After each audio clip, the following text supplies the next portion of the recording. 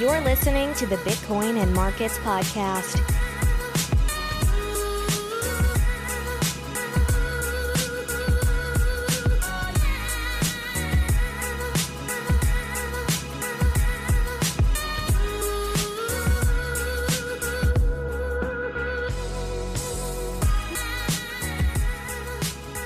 Welcome back to the show, everybody. My name is Ansel Linder. This is Bitcoin and Markets, episode 35 for February 17th, 2017. Start off with a market update because I know you guys are watching the markets just like me. So let's get into it. We have a price now on Bitstamp of 1054. That's in USD. Euro, we're pushing that 1,000 euro mark, and I actually think there is some resistance there. If you look back 2 weeks, we hit like 1,002 euros. Right now, we're sitting at 99 euros. I think there is resistance on the euro side. That is what's kind of holding us back here. But the underwriting story of all of this whole market stuff right now is just the dislocation of the Chinese markets. So, China is not withdrawing, or they're not allowing withdrawals on their exchanges for 30 days. And we've seen this affect the price of Bitcoin over there. No one wants to buy. Are you going to buy Bitcoin just to sell it later? Because you can't withdraw your BTC. You can only withdraw CNY. So the price on the CNY exchanges is suppressed. It does not reflect reality at this time, including the futures. So there's lots of mayhem going on. Also, people are looking at longing the OKCoin futures and shorting the Bitfinex spot. So there's a lot of shorts on the books over at Bitfinex, and there has been for this last few days. As the price goes up and these shorts get margin called or they close their position, it gives a lot of fuel to the price. And so we've seen this go all the way up from, the high 900s, which I was calling on my last episode. I thought we needed to consolidate in the high nines. And now we are at 1050. I also tweeted out that I don't know if we will ever see a 3-digit price in Bitcoin again. That's USD price. Because we have all of this speculation from the ETF. I personally think the ETF is going to get approved. So, if that does get approved, we could see 2,000, 3,000. At least the higher $1,000, like 1,800 for a price. So I think that the 3-digit price for Bitcoin USD is pretty safe at this point. Plus, there was millions of dollars on BitMEX guarding, right at 1,000, guarding that 900, not wanting it to drop below that. So, I think there's a ton of volume. There's a ton of cash buyers out there. I'm very bullish on the price. At least until March. As we get through this, and maybe there's some news that comes out, maybe something gets leaked, maybe they actually have their decision early. I don't know. But until that comes about, I am bullish on the price. Okay. I've been quoting the CNY price, but I think that's, not the best thing to quote at this point. So I'm going to quote the JPY price, which is 121,500. Is where we're sitting at JPY. Okay. That out of the way, let's talk about some volumes. Now, the local Bitcoin's volume is sitting at $19.3 million over the last 7 days, which is, again, not an all-time high, but it is the second highest week ever. We did have the highest week at the beginning of the year at 21 million, but this is the second highest week ever at $19.4 million on local Bitcoins. The 24-hour volume on chain, let's take a look at that, was 136 million. These are big numbers. This is not an all-time high either, but it is the average is going way up. And don't forget, the average Bitcoin transaction is over 1 Bitcoin in size. It's over $1,000. So all these people that talk about, $1 transactions, $5 transactions, they're missing the point here. The main thing is these big dollar transactions, the holding, the savings. People are wanting to save in Bitcoin, and that is what the main trajectory of Bitcoin is at this point. Okay, difficulty is still pretty strong. We're going to go up. Looks like today we're going to be up another 3%. So not a gigantic increase like we've seen recently. 16%, 7%, but it's healthy. It's not going down. It's continuing to go up. So anything around 2 or 3% and higher is healthy for Bitcoin. Also, you saw all this new hashing power come online, and you also saw the Bitcoin Unlimited numbers go up. But now that the hashing power isn't being added to the network, we see Bitcoin Unlimited going down in their blocks, their hashing power. Okay, so where does that leave SegWit? SegWit's still around 24%, 25%. And Bitcoin Limited down at 17%. It might even be 15% by the time you guys listen to this, because it's dropping pretty fast. But add those together. 25 plus 15, you get 40. So a majority of the network does not want to upgrade. And I talk about that later in the show, and you'll understand why I'm mentioning that now. Okay, so admin notes. Patreon, doing well. My goal is 2 to 5 new people every week, and we are hitting that. It might look like we're not because we have 10 patrons on Patreon right now, but hey, I have a lot of interest with the Bitcoin side. We have 3 new members that are paying Bitcoin to me. If you would like to do that, get in touch with me and I'll set you up. We have a minimum of $1 a month. Okay, to get access to extra content on Patreon. I do a whole other episode every week for Patreon for you guys, and get more personal, get more in depth on, drill down on certain topics. Also, I can talk about altcoins on there. Just let me know what you guys want to talk about. If you are donating right now, or you're a Patreon member, thank you so much. It means the world to me that people actually they actually like my content enough to donate, their hard-earned money to what I do. But if you're donating $1 a month, consider bumping up to that $5. When we get to $500 a month, it's far away, granted, and I don't know if we'll ever get there, but with your help, we will. If you share out the content and, share out the show and stuff, we'll get there. But when we reach $500 a month, I'm going to be donating 10% of that every month to Bitcoin projects. If we get to $2,000 a month, I'm still going to donate 10% forever to Bitcoin projects out there that I think need it, that deserve it. They're doing hard work. Open source stuff, contributing to Bitcoin. So, and if you do the $5 a month, then you get a say on where that goes. So that's your little push to go to the $5 from $1 a month. Okay, let's get into the show. Enough of me pumping my Patreon stuff. Let's go to the show.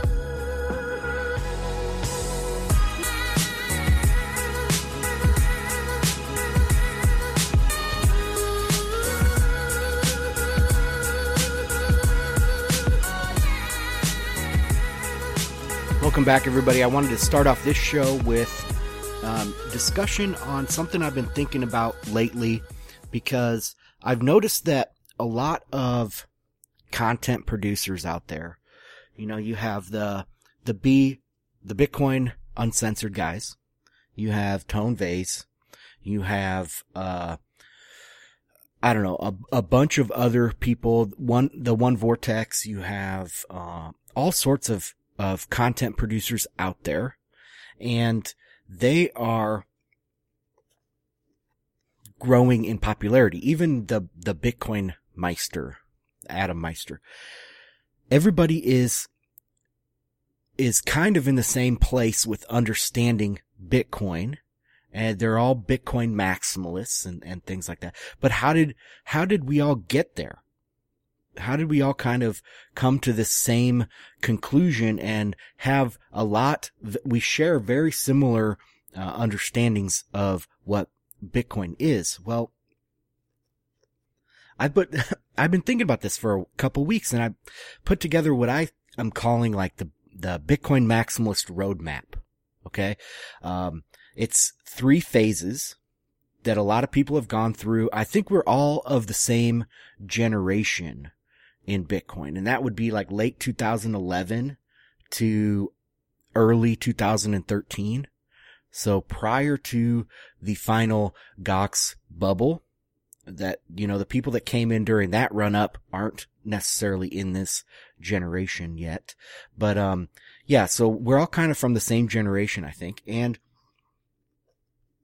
we've all gone through similar, processes since that time. I want to say it started like during that run up and after in the bear market, the 2-year bear market that Bitcoin went through from late 2013 to late 2015. We've learned a lot of lessons, and we are still here, right? We didn't leave. We're still here, and we've taken, our experience, we've researched, we've taken evidence, and we've formed our opinions. And so there's a group of people here, and it's not just the content producers, but I think it's a huge, block of people right now in Bitcoin that are on this Bitcoin maximalist roadmap, at least at the same position that a lot of the content producers are. So I just want to run through that real quick. I'm already going longer than I wanted to, on that introduction. Okay. So step 1, I think, was, defined by buttcoiners. And the most famous one that I can think of is Tim Swanson. So he came out in 2014 and was a huge skeptic of Bitcoin. I mean, a skeptic of the economics of Bitcoin, the decentralization, why it is good. And he made us really question ourselves. And all buttcoiners did that. They asked hard questions. And some people just blew it off. Okay, but some people dug in and really wanted to figure out why this is the case. Why, is there any truth behind their arguments? We're approaching this scientifically, kind of. And so we had to learn the economic arguments of decentralization. We liked decentralization. We thought it was great and all that. I mean, we're not the core developers or anything, or Greg Maxwell or any of these people, Peter Willa. We are just laymen kind of looking at this, just normal people. And we had to build this argument for decentralization. Why is it good economically for this? And I think we built some really good, positions, some really hard, positions that are hard to argue against. But of course, some people didn't do that and they were left behind. They're still stuck on they couldn't answer the skeptics, and so they went the private blockchain route, the distributed database route. And we see these all over the place. Tim Swanson famously went to R3. Mike Hearn might not have been able to answer these questions, so he went to R3. There's a bunch of people out there that got stuck in this, and they decided to go private blockchains. Plus, there's money involved, so they were financially incentivized to stop learning at this point. Okay, the next step is the economics against decentralization. So once we learned, hey, this is decentralization can work in these cases, and we learned these arguments, well, then we are hit with decentralize all the things. Ethereum, blockchainers, blockchain maximalists. And, we were forced once again to examine these arguments. And we came out finding, we weighed, arguments for decentralization of everything against the lessons that we learned from the the Bitcoiners, and we came out believing in like this unique character of Bitcoin.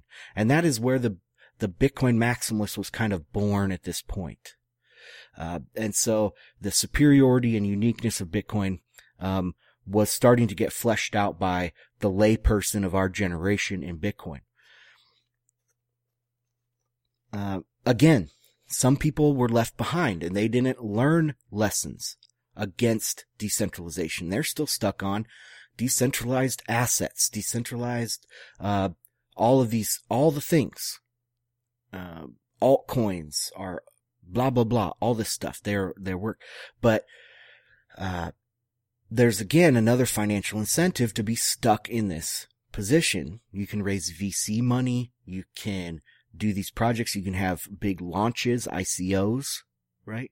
So these people have been stuck here. And I don't know if they're actually stuck in this position or, like they are unable to learn, or maybe they did learn, but they have dollar signs in their eyes and they want to make some money out of it.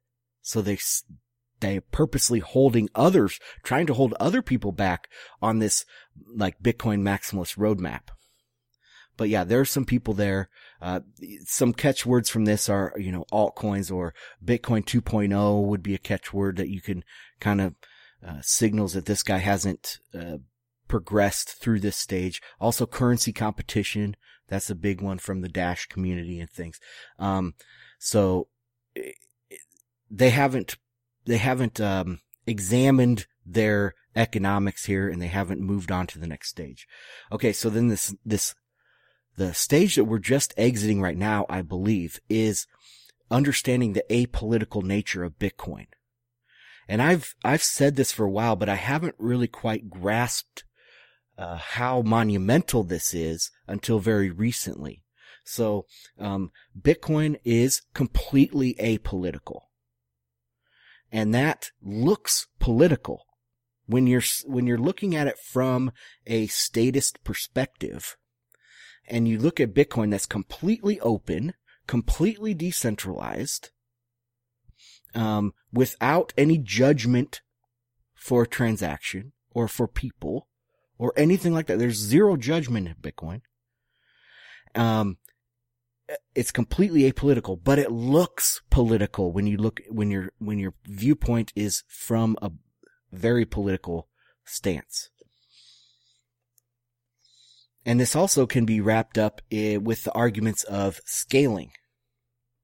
So people think, that, how to scale the governance model. Governance is political. Governance is politics, but Bitcoin is completely apolitical. It doesn't matter who you are. You cannot put your politics onto Bitcoin. It will not accept the upgrade. We look at, there's lots of things you can look at for this, but people are starting to realize the apolitical nature of Bitcoin and what that means for scaling, what that means for the future. And people have been left behind here as well, because it's very uncomfortable to be completely apolitical and be accepting and to let go of your positions, your preconceived notions, your morality even, right? It's very difficult for people to do that. And that's where we're at right now, is people having to let go of politics and see this completely neutral thing that is Bitcoin and understand that. That's very hard. And people have gotten stuck there. They're BU supporters. They're Big Blocks Now supporters. They're the, Jihan Wu from the Bitmain, where he is, completely political. This is a completely political argument to him. Even Roger Ver is having a hard time with this. And Eric Voorhees, who I'll talk about in a second. They tout themselves as like libertarian anarchist types. Apolitical position. But they cannot get over bringing their politics to Bitcoin. They cannot let go and build and let Bitcoin figure its own way through. that's what I have to say about that. They're stuck on this apolitical nature, I think. Okay, let's talk about Eric Voorhees, because I have talked about him in the past on the show. I even recorded a long rant against him, but I decided not to publish it back in the day. But he is, and he's been kind of absent from the scene for a while, and I thought, good, maybe he's doing some self-reflection here, right? And coming along with the rest of us, learning. But no, that's not the case. He has a blog post out, and I want to read a few sections of it because I think it's pretty important, and then we can talk about it. So let me bring this up. So, I mean, this is pure politics. When I read this to you, you'll sense the politics in this. It's titled The True Cost of Bitcoin Transactions. And what he did was he took 5 blocks in a row, starting about, he started at block 451871 and took the average transaction fee for the next 5 blocks, and he came out with an 83-cent average. Okay? And this is what he says. Is that quote-unquote too expensive? That's a judgment call, and sincere people can disagree about what is quote-unquote too expensive. It depends what one uses Bitcoin for. Some people indeed are using Bitcoin to move normal amounts of money around, i.e. like peer-to-peer cash system.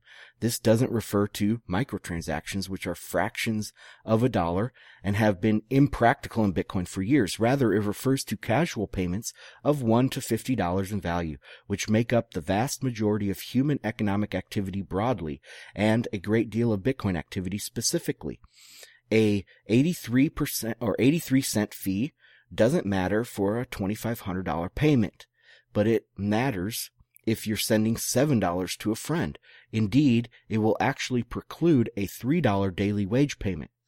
Consider that a great way to make Bitcoin centralized is to reduce its utility to only the world's richest. And those who imagine such users to be using Bitcoin quote-unquote wrong are perhaps not understanding what consequences that sentiment invites. Such users finding less utility in Bitcoin will be incentivized to go to other platforms or just stick with the status quo, fiat. How tragic that someone would actually prefer fiat, but many will if Bitcoin is too expensive to use as a peer-to-peer cash system. So, on the topic of the explicit miner fee, 83 cents is too high. Maybe 83 cents is too high, and maybe not. It depends on what a user is trying to accomplish. Okay, then he goes into the true cost and yada, yada, yada.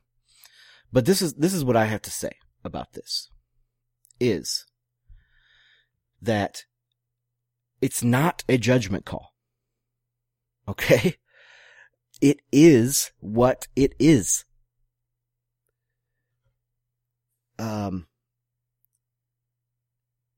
There is no should in Bitcoin. There is no too expensive or too slow. It is what it is. And if it's not good for that payment, don't use it. Build an alternative. Use an alternative. That is fine. No one, and then this quote about that, consider that a great way to make Bitcoin centralized is to reduce its utility to only the world's richest. No one has power to reduce anything or increase anything. Bitcoin is its own animal. It is what it is. Look at SegWit. Pushed by your nemesis there, Eric Voorhees, is Bitcoin Core.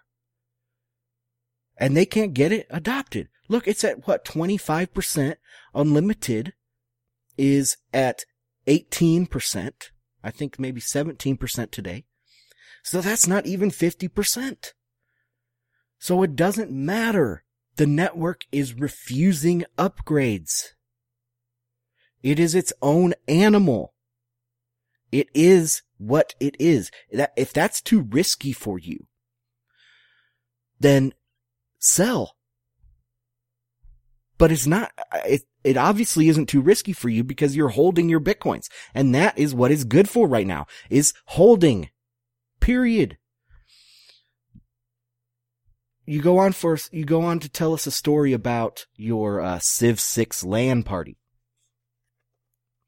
And that you paid Steam in Bitcoin and you sat there for 25 minutes. It didn't confirm or anything, so you had to use your credit card.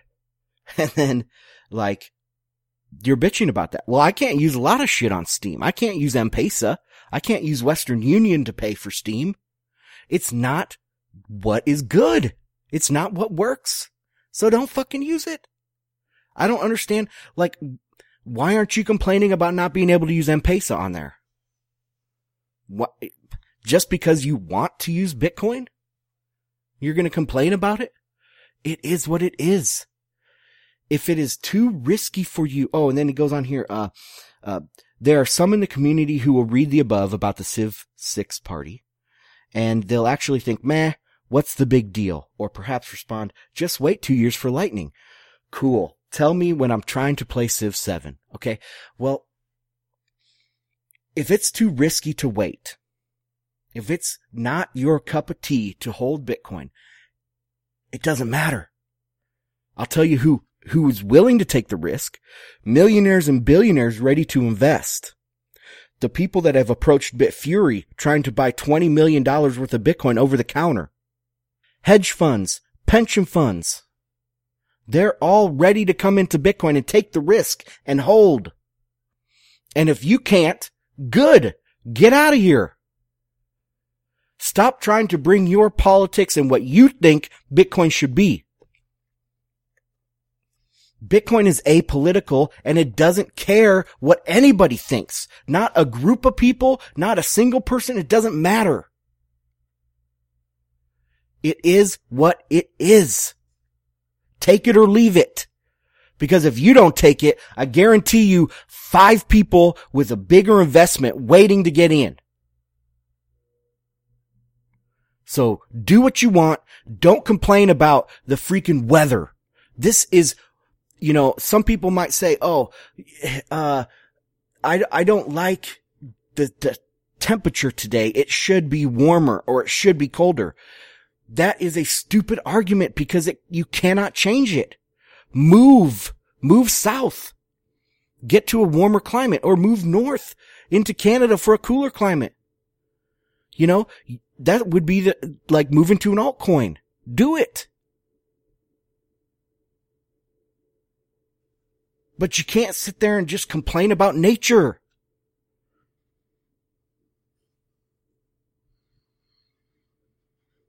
The bottom line here is that you have not grown, Eric Voorhees has not grown with this apolitical phase of Bitcoin, where you let go and you let it scale.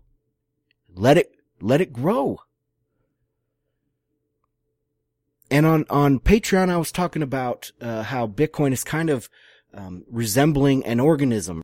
It's resembling a artificial entity, not necessarily artificial intelligence, but an entity that wants to survive and grow.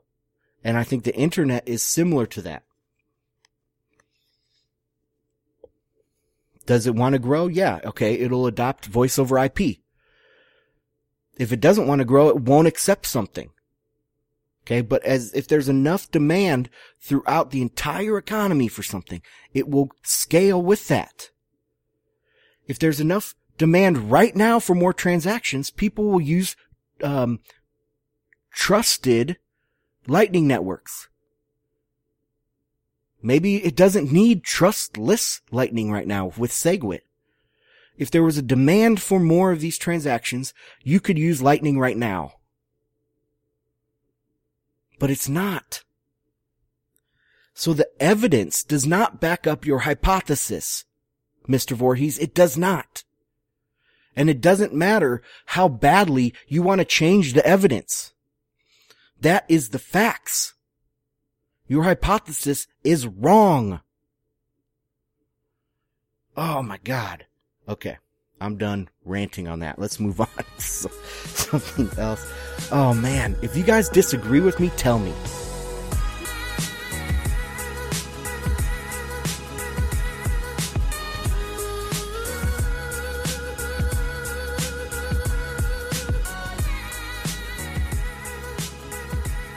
So I guess my idea of Japan being a big player in Bitcoin is catching on big time. Last year, middle of last year, I started talking about Japan taking over China's role, really pushing Bitcoin adoption. And that, nobody else at the time was saying anything about Japan. And I was the sole voice saying stuff. So, now we're seeing it just explode. Two recent articles here, Chinese megabanks. This is from, Crypto Coin News.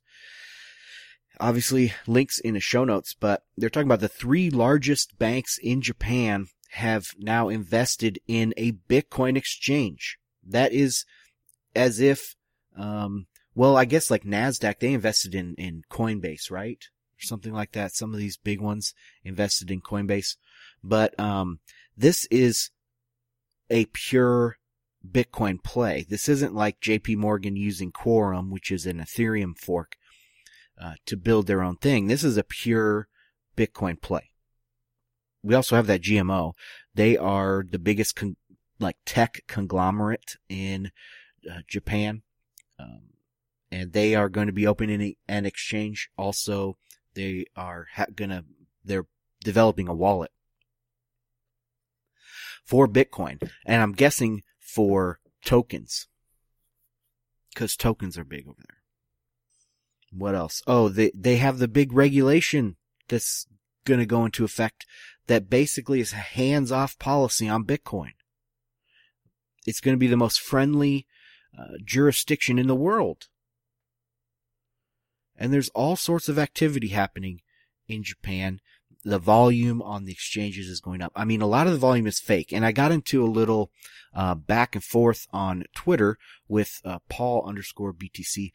He was saying, watch out for this fake volume. This looks like China's fake volume is going over to Japan. And I called him out on it. I said, no, there's real demand in, I said the word use. There's real use in Japan.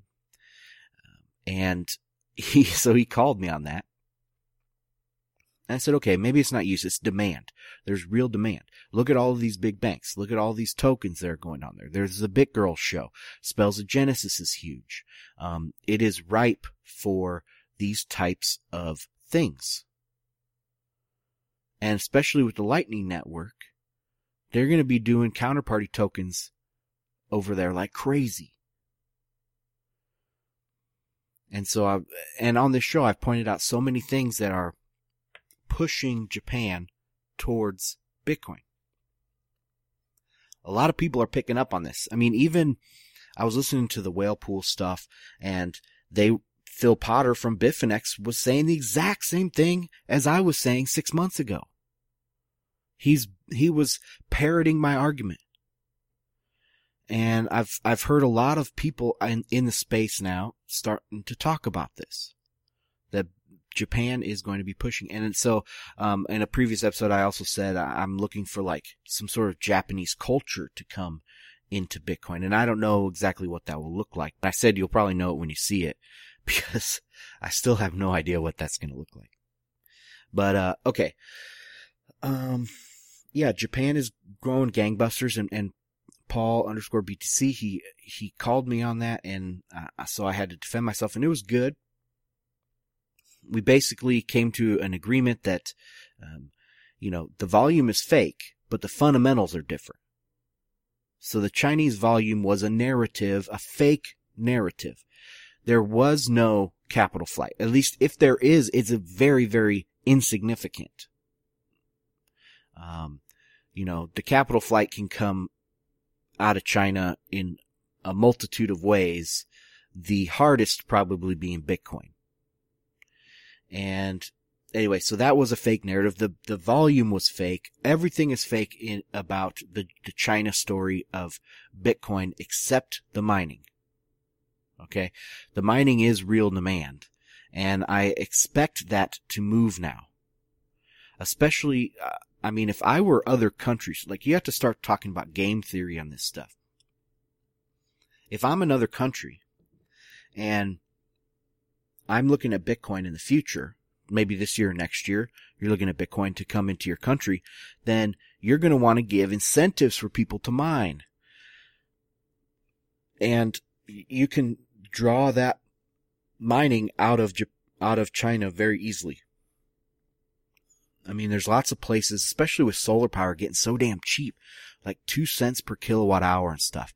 That is, those things are going to be coming all around the world in the next, 3 or 4 years. Those plants are going to be started to be completed. And so mining will be able to go anywhere. It will be decentralized. So right now, the only thing that's true about the China narrative is the mining. And so the fundamentals are completely different here. Japan versus China. Now, Japan's volume is a lot of trading bots and fake, quote unquote, fake volume right now, trading back and forth to each other. I haven't looked into their fee structure, but I'm sure it's to incentivize more liquidity, at least the appearance of more liquidity. But also there's a much longer tradition of Forex trading in Japan. Behind New York and London, I think Tokyo is probably number 3. And there's a lot of financial stuff that's happened in Tokyo over the last 70 years.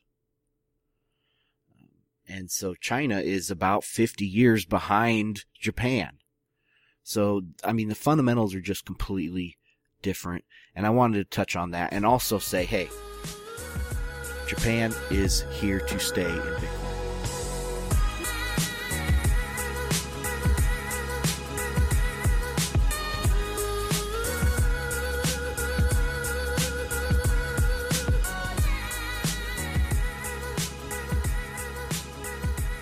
Okay, next thing I want to touch on was my appearance on the Bitcoin News Show with the one Vortex, World Crypto Network.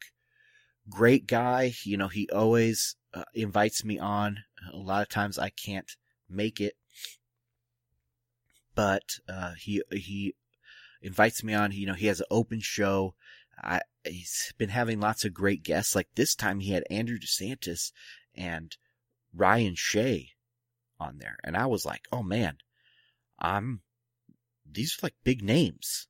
What the hell am I doing on here? Who cares what I have to say? But, these were heavy hitters. So I was honored to be on this episode.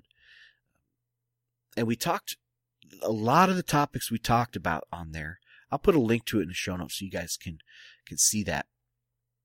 But a lot of the topics we talked about were kind of connected, right? We talked about the ETF. We talked about the DCG scaling medium post. What else? We talked about all sorts of stuff, but it all went into this one narrative, I think, that I came away with. And that was that people are starting to understand what the next phase of scaling is going to be. People are coming to the realization that it is not blockchain. It is not, payments. And a lot of these CEOs are frustrated that it's not payments. They're frustrated with the lack of space inside of a block. But people are starting to come to the understanding that that is what is going to happen. And this ETF is an example of what the use case is going to be, and that's savings and holding. Everything has to go in order here. It has to go from savings, you have to have some people save, then other people want to save, or other people want to accept that money. And so then you have some merchant adoption a little bit going on, but then you have to have more people saving, more people, this network effect of holding and this network effect of savings. That is the underlier of money. And when we go up to, maybe we're not going to get SegWit right now. And we're definitely not going to get Bitcoin Unlimited right now. But maybe what we need is to go to 100 billion market cap first. Oh yeah, just go 100 billion market cap. That's easy. Let's just do that. So that's what I think though, is Bitcoin is going to scale through these ETFs first. So the value is going to scale. The investor side, the holding side, the saving side, that is going to scale first. And you don't need, for this ETF, you don't need a 8 megabyte block. Okay? Because you could do most of that off chain. And if somebody wants to get delivery of, or take a, whatever you call that, where you get your actual share of ETF, then they're going to have to pay a $5 fee or something. I mean, whatever the case is, they don't care. So Bitcoin can support that amount of money and that type of scaling. And once we get to $100 billion market cap, more people are going to be interested. More developers coming in, more adopters coming in, more people want to be in here, and it's going to push the demand to open this up, to get SegWit passed, to get Lightning Network pushed through. I mean, and all this development is not stopping. Don't get me wrong. We're continuing to develop Bitcoin, or we. The men that are better than I are continuing to develop Bitcoin. And Lightning Network, and Mimblewimble, and Tumblebit, and sidechains, and Lightning Network, and yada yada, on and on and on and on and on. And so, when we are at $100 billion market cap, you can't even imagine the user uprising, the popular uprising that's going to happen for scaling, for SegWit. But we don't feel that right now, because there isn't this popular uprising. Right? When there's a flood of agreement and a flood of real demand for this, it's going to happen. And so I thought that whole Bitcoin News show was kind of along that narrative. At least that's what I was trying to spin. As much as I was, or as little as I was talking, I didn't talk a ton. But some of the people that go on those shows, they talk for 15 minutes straight. And it's more fun to go back and forth. I want someone to talk back to me, and then I'll talk back to them, and here we go, back and forth. But anyway, that's the narrative that I saw building in that show from some mainstream guys, some headliners like Andrew DeSantis. So yeah, I thought it was good show.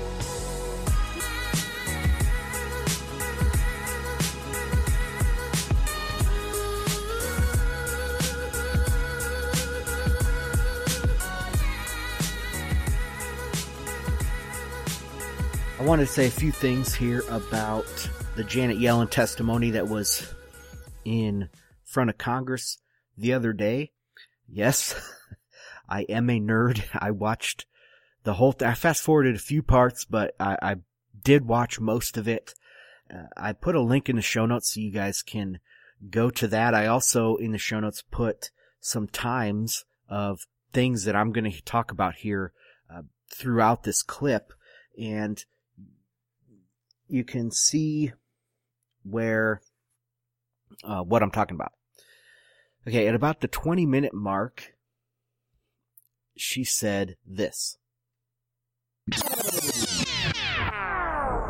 At our upcoming meetings, the committee will evaluate whether employment and inflation are continuing to evolve in line with these expectations, in which case a further adjustment of the federal funds rate would likely be appropriate.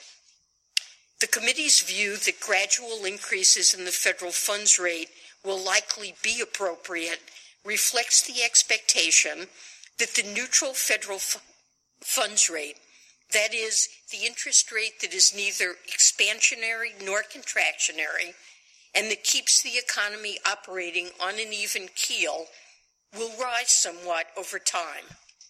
Current estimates of the neutral rate are well below pre-crisis levels, a phenomenon that may reflect slow productivity growth, subdued economic growth abroad, strong demand for safe longer-term assets, and other factors. The committee anticipates that the depressing effect of these factors will diminish somewhat over time, raising the neutral funds rate, albeit to levels that are still low by historical standards. That said, the economic outlook is uncertain, and monetary policy is not on a preset course. FOMC participants will adjust their assessments of the appropriate path for the federal funds rate in response to changes to the economic outlook and associated risks as informed by incoming data. What I think is so amazing about that is they're talking about a neutral rate of interest. And that is another name for that is the natural interest rate. What the market would be at if it wasn't being fiddled with. And they're talking about this neutral rate of interest as if it is a great thing because that is like equilibrium. Well, duh. That's what people on the anti-Fed, anti-monetary policy side have been saying forever.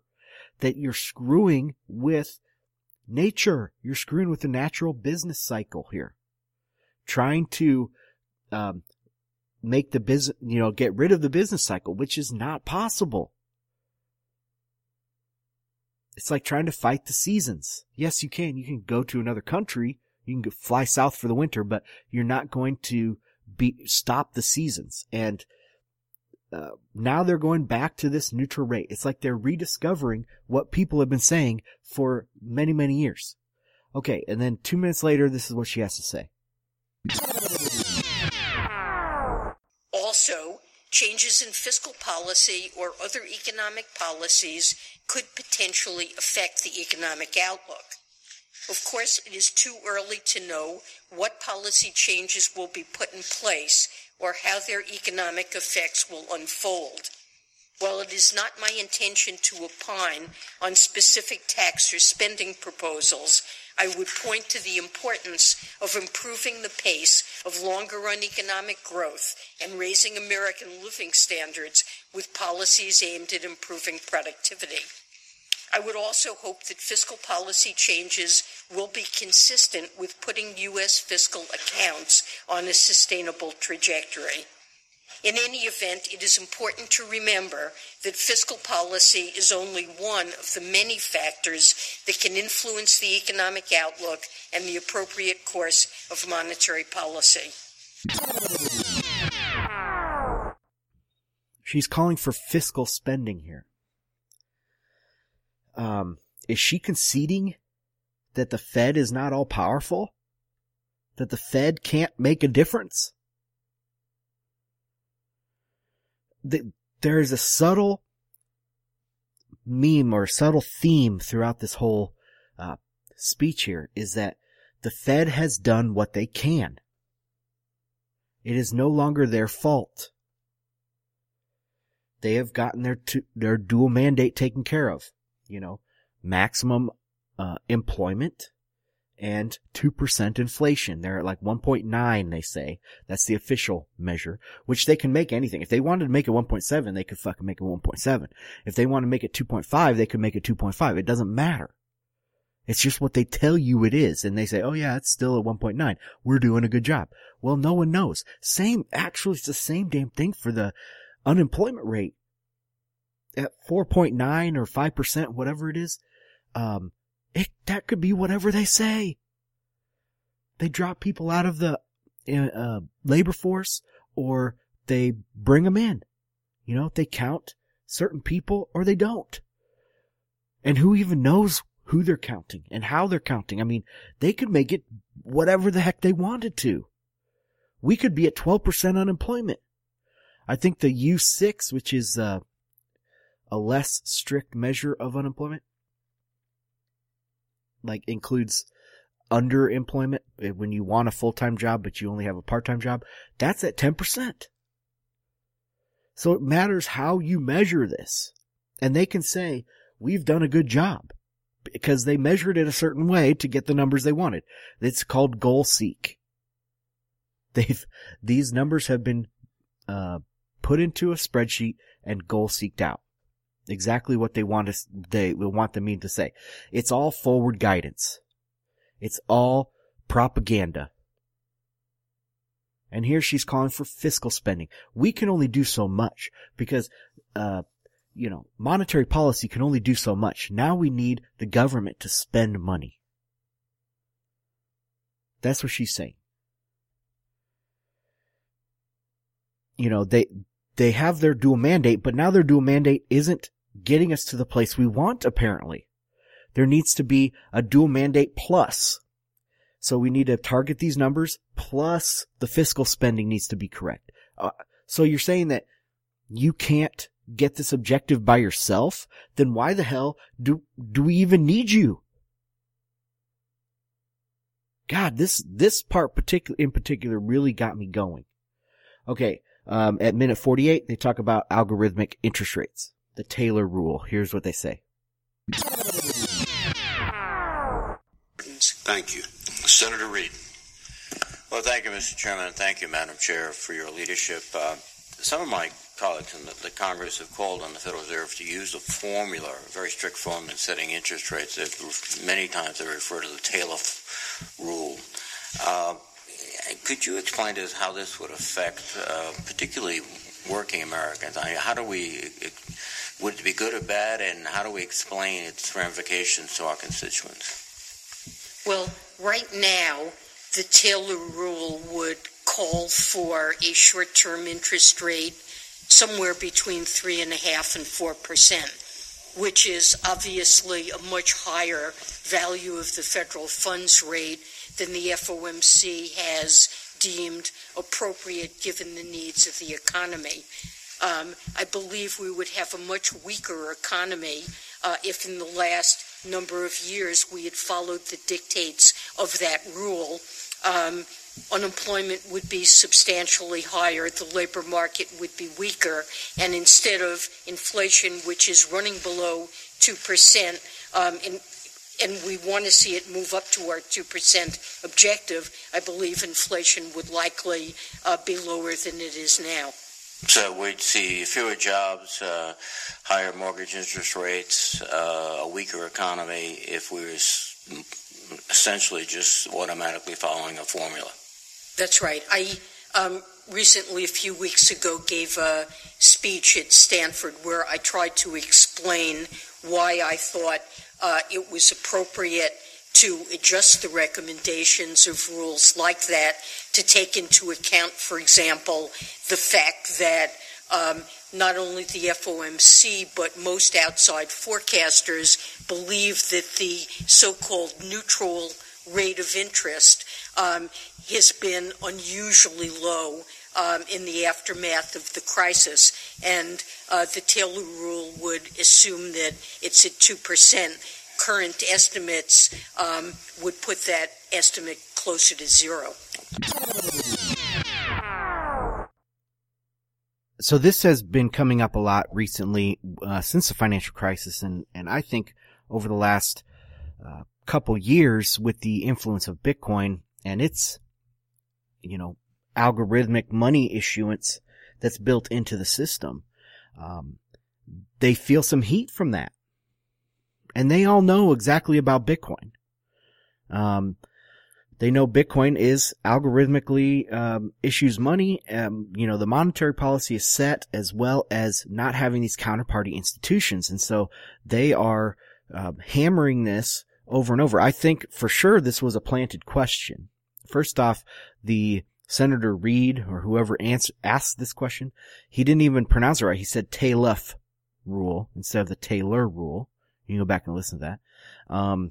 And she was very prepared right away, even talked about one of her past speeches. And in his second question, which I didn't play here, but in his second question, she's reading right off a script to answer it. She knows what question he's going to ask her. These are planted.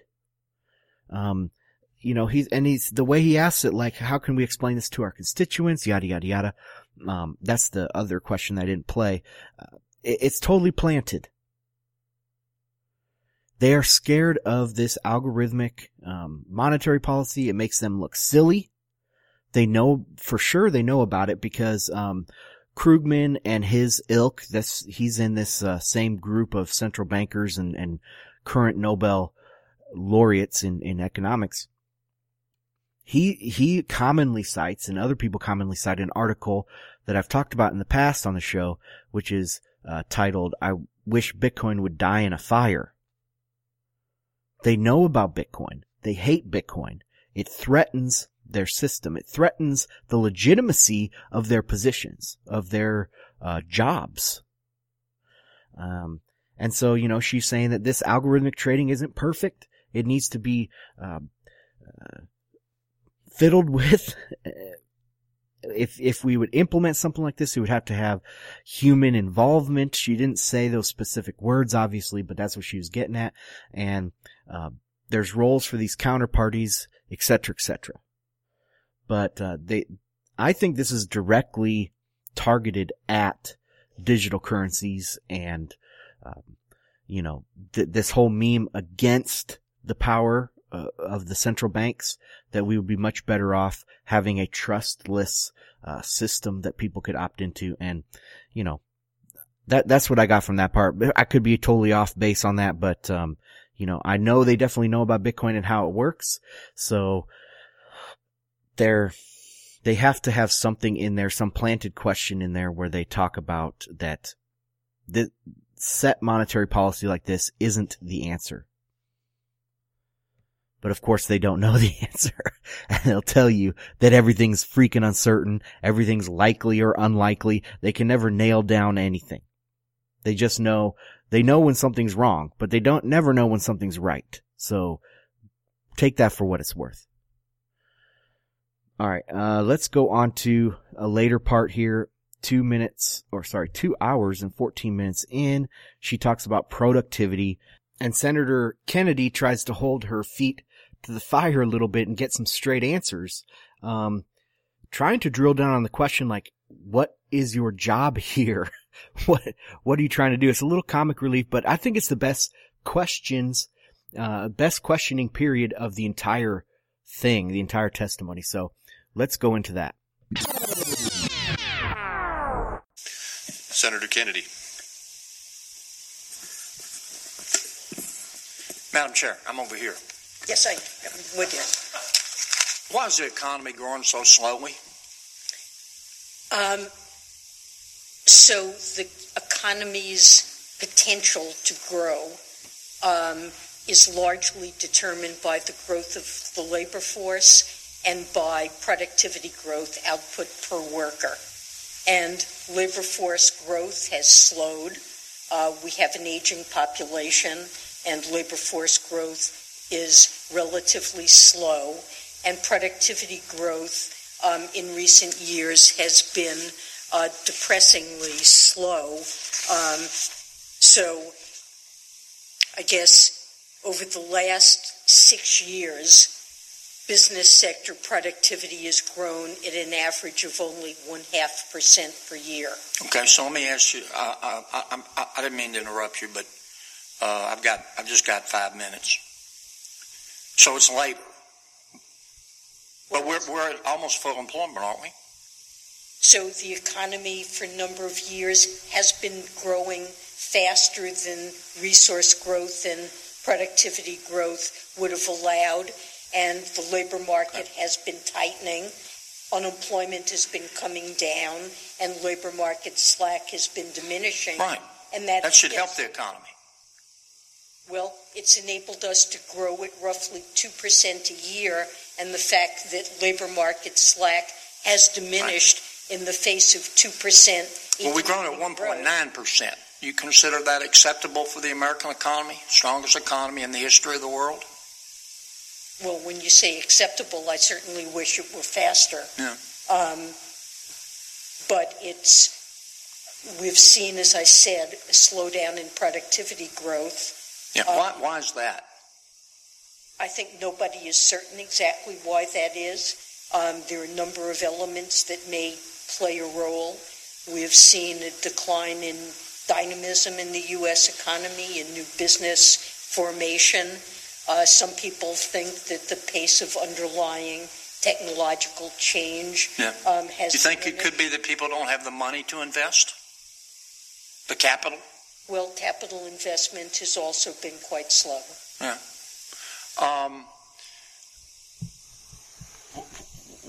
What blame, if any, does the Federal Reserve System have to play in the fact that growth is so slow? Well, our objectives that Congress has assigned us are price stability, which we interpret as 2% inflation, and maximum employment. Mm-hmm. And we have put in place an accommodative monetary policy now over many years to get the economy operating at its potential. Mm-hmm. So with high unemployment, there was a lot of slack in the labor market. The economy was falling short of operating at the level of output that would be consistent with what a full employment economy would produce. Okay. And we've tried to remedy that, and I think we've now come close. Right. So it's growth of labor supply and productivity that are going to... I get it. I don't mean to interrupt you, but I don't have much time. Well, can we agree that 1.9% is not acceptable to most Americans? So I think it's a very disappointing level of performance. We can agree on that. Okay. Let me ask you this. I wasn't here in 2008. What did the community banks do wrong in 2008? By community banks, I mean $50 billion or less. What did they do wrong? Well, community banks were not the reason for the financial crisis. It was larger institutions that took risks and risks that developed outside of the banking system. Right. It resulted in the financial crisis. I think I heard you say nothing. They did nothing wrong. I don't want to put words in your mouth. So how come they're subject to Dodd-Frank? The same rules that apply to the people who did do something wrong, either because of incompetence or greed. It's not the case that the same rules apply to community banks that apply to larger institutions, and the most severe requirements in Dodd-Frank apply to the very largest and most systemic institutions. The Fed and other banking regulators have tried to tailor our supervision of banks according to their risk profiles, and a large part of Dodd-Frank does not apply at all to community banks. I'm going to go over a little bit, Mr. Chairman. You're not saying that Dodd-Frank hasn't imposed new regulations on community banks, are you? I said it has imposed some, but I said large parts of Dodd-Frank do not apply. Right, but many parts do. Some parts do. Okay. So the water's not 12 feet deep, it's only 10 feet deep. But you can still drown in 10 feet of water. So we have done our best to tailor our regulations so that they're appropriate to the risk profiles of banks. But the regulatory burden on community banks is high. I would agree with you. But why? You just said they didn't do anything wrong in 2008. I don't understand why. So we think it's important for all firms to have strong capital standards, including community banks, but the most severe increases have been imposed on larger banking organizations with more complex activities. Well, did insufficient capital among the community banks cause the meltdown in 2008? No, but a number failed. Many failed during the crisis. because of the lending that they took on. I'm going to ask you one more, Mr. Chairman, with your indulgence. Does it bother you that nobody, individual person really responsible for 08 went to jail? I think those who were accountable should have had appropriate punishments. It's been up to the Justice Department the regulators can't impose criminal sanctions. That's up to the Justice Department. And my understanding has been that in many cases they felt they could not get criminal convictions. Do you understand that, and this is an opinion, let me put it this way, can we agree that many Americans, rightly or wrongly, this is how they feel, that they feel they're angry in part because they feel there are too many undeserving, I want to emphasize undeserving, I don't want to paint with too broad a brush, they feel there are too many undeserving people at the top getting special treatment? I think that is how Americans feel. Do you think that's true? I think that we have tried to put in place, following Dodd-Frank, to greatly increase the safety and soundness and responsibility for risk management and sound compensation systems, especially at the largest and most systemic institutions, and in that sense are holding them accountable. I've gone way over. Thank you, Madam Chair. Thank you for your indulgence, Mr. Chairman. Oh my gosh. Productivity is slow and no one knows why it's slow? Yes, we do. It's your policies. It's 0% interest rates. No one wants to save. It's this consumer-driven, consumption-driven policy where you want to make everybody into 100% consumer, and that's how you grow the economy. No, you grow the economy through savings and higher interest rates. Natural interest rates. We know exactly why productivity isn't growing, because you've stifled it with taking all our savings away. That is the truth. And she knows it. Eventually they're gonna have to admit it, that they've screwed up the savings of this economy, of the world, with all these central bankers' policies, quantitative easing, NERP, ZERP, all this stuff.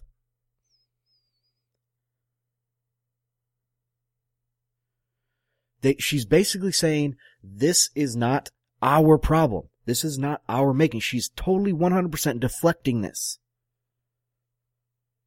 There's no innovation because people want to consume. To have innovation, you actually have to save and plan for the future. Have R&D and stuff. Well, no one wants to do that because they want to freaking consume. And this brings back to another part, one argument of my anti-EMH thing that I have is that you have to have savings in an economy to grow. You know, EMH will tell you just index your funds, right? But if everybody indexes their funds, no one will produce. No one will take risks to produce more. Because risky behavior, gambles out there, you know, entrepreneurs making gambles, which, by the way, those entrepreneurs don't think it's a gamble a lot of times. Sometimes they do, sometimes they don't. They think it's a sure thing. But you need that dynamic risk-taking to continue to grow at 9.2%. So you need some people to not index their funds. And in this case, with the low interest rates, it discourages savings. It discourages, innovation and capital creation, because people will consume their money away. And especially, that's exactly what the inflation target is. You're targeting 2% of people's money disappearing. And on a cash flow basis, that doesn't maybe matter because everybody is being inflated at the same rate. But on the savings side, that matters hugely. Like if the inflation target was negative 2%, would you still be able to get 10.2 or 9.2 on your indexing of your funds? No, probably not. So, that 9.2% is just the average of all of the things in the economy. And if everybody indexed their funds, that would not be the same thing.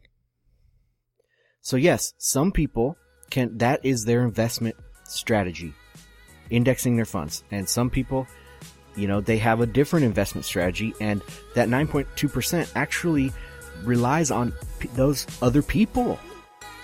Anyway, so she's saying here that it's not her fault, that it's not the Fed's fault when it's 100% their fault, that there's no productivity growth. And it's also the government's fault for all the red tape. They have a part to play here too. That's a wrap for this week, guys. Thank you so much for joining me. My name is Ansel Lindner. This is Bitcoin and Markets. If you'd like to support the show, go to patreon.com/Bitcoin and Markets or bitcoinandmarkets.com/donate. Don't forget to like, subscribe, share this content out there to everybody that you're connected with. Thank you so much. Don't forget to tell people the most important thing they can do for their financial future is buy a Bitcoin. Peace.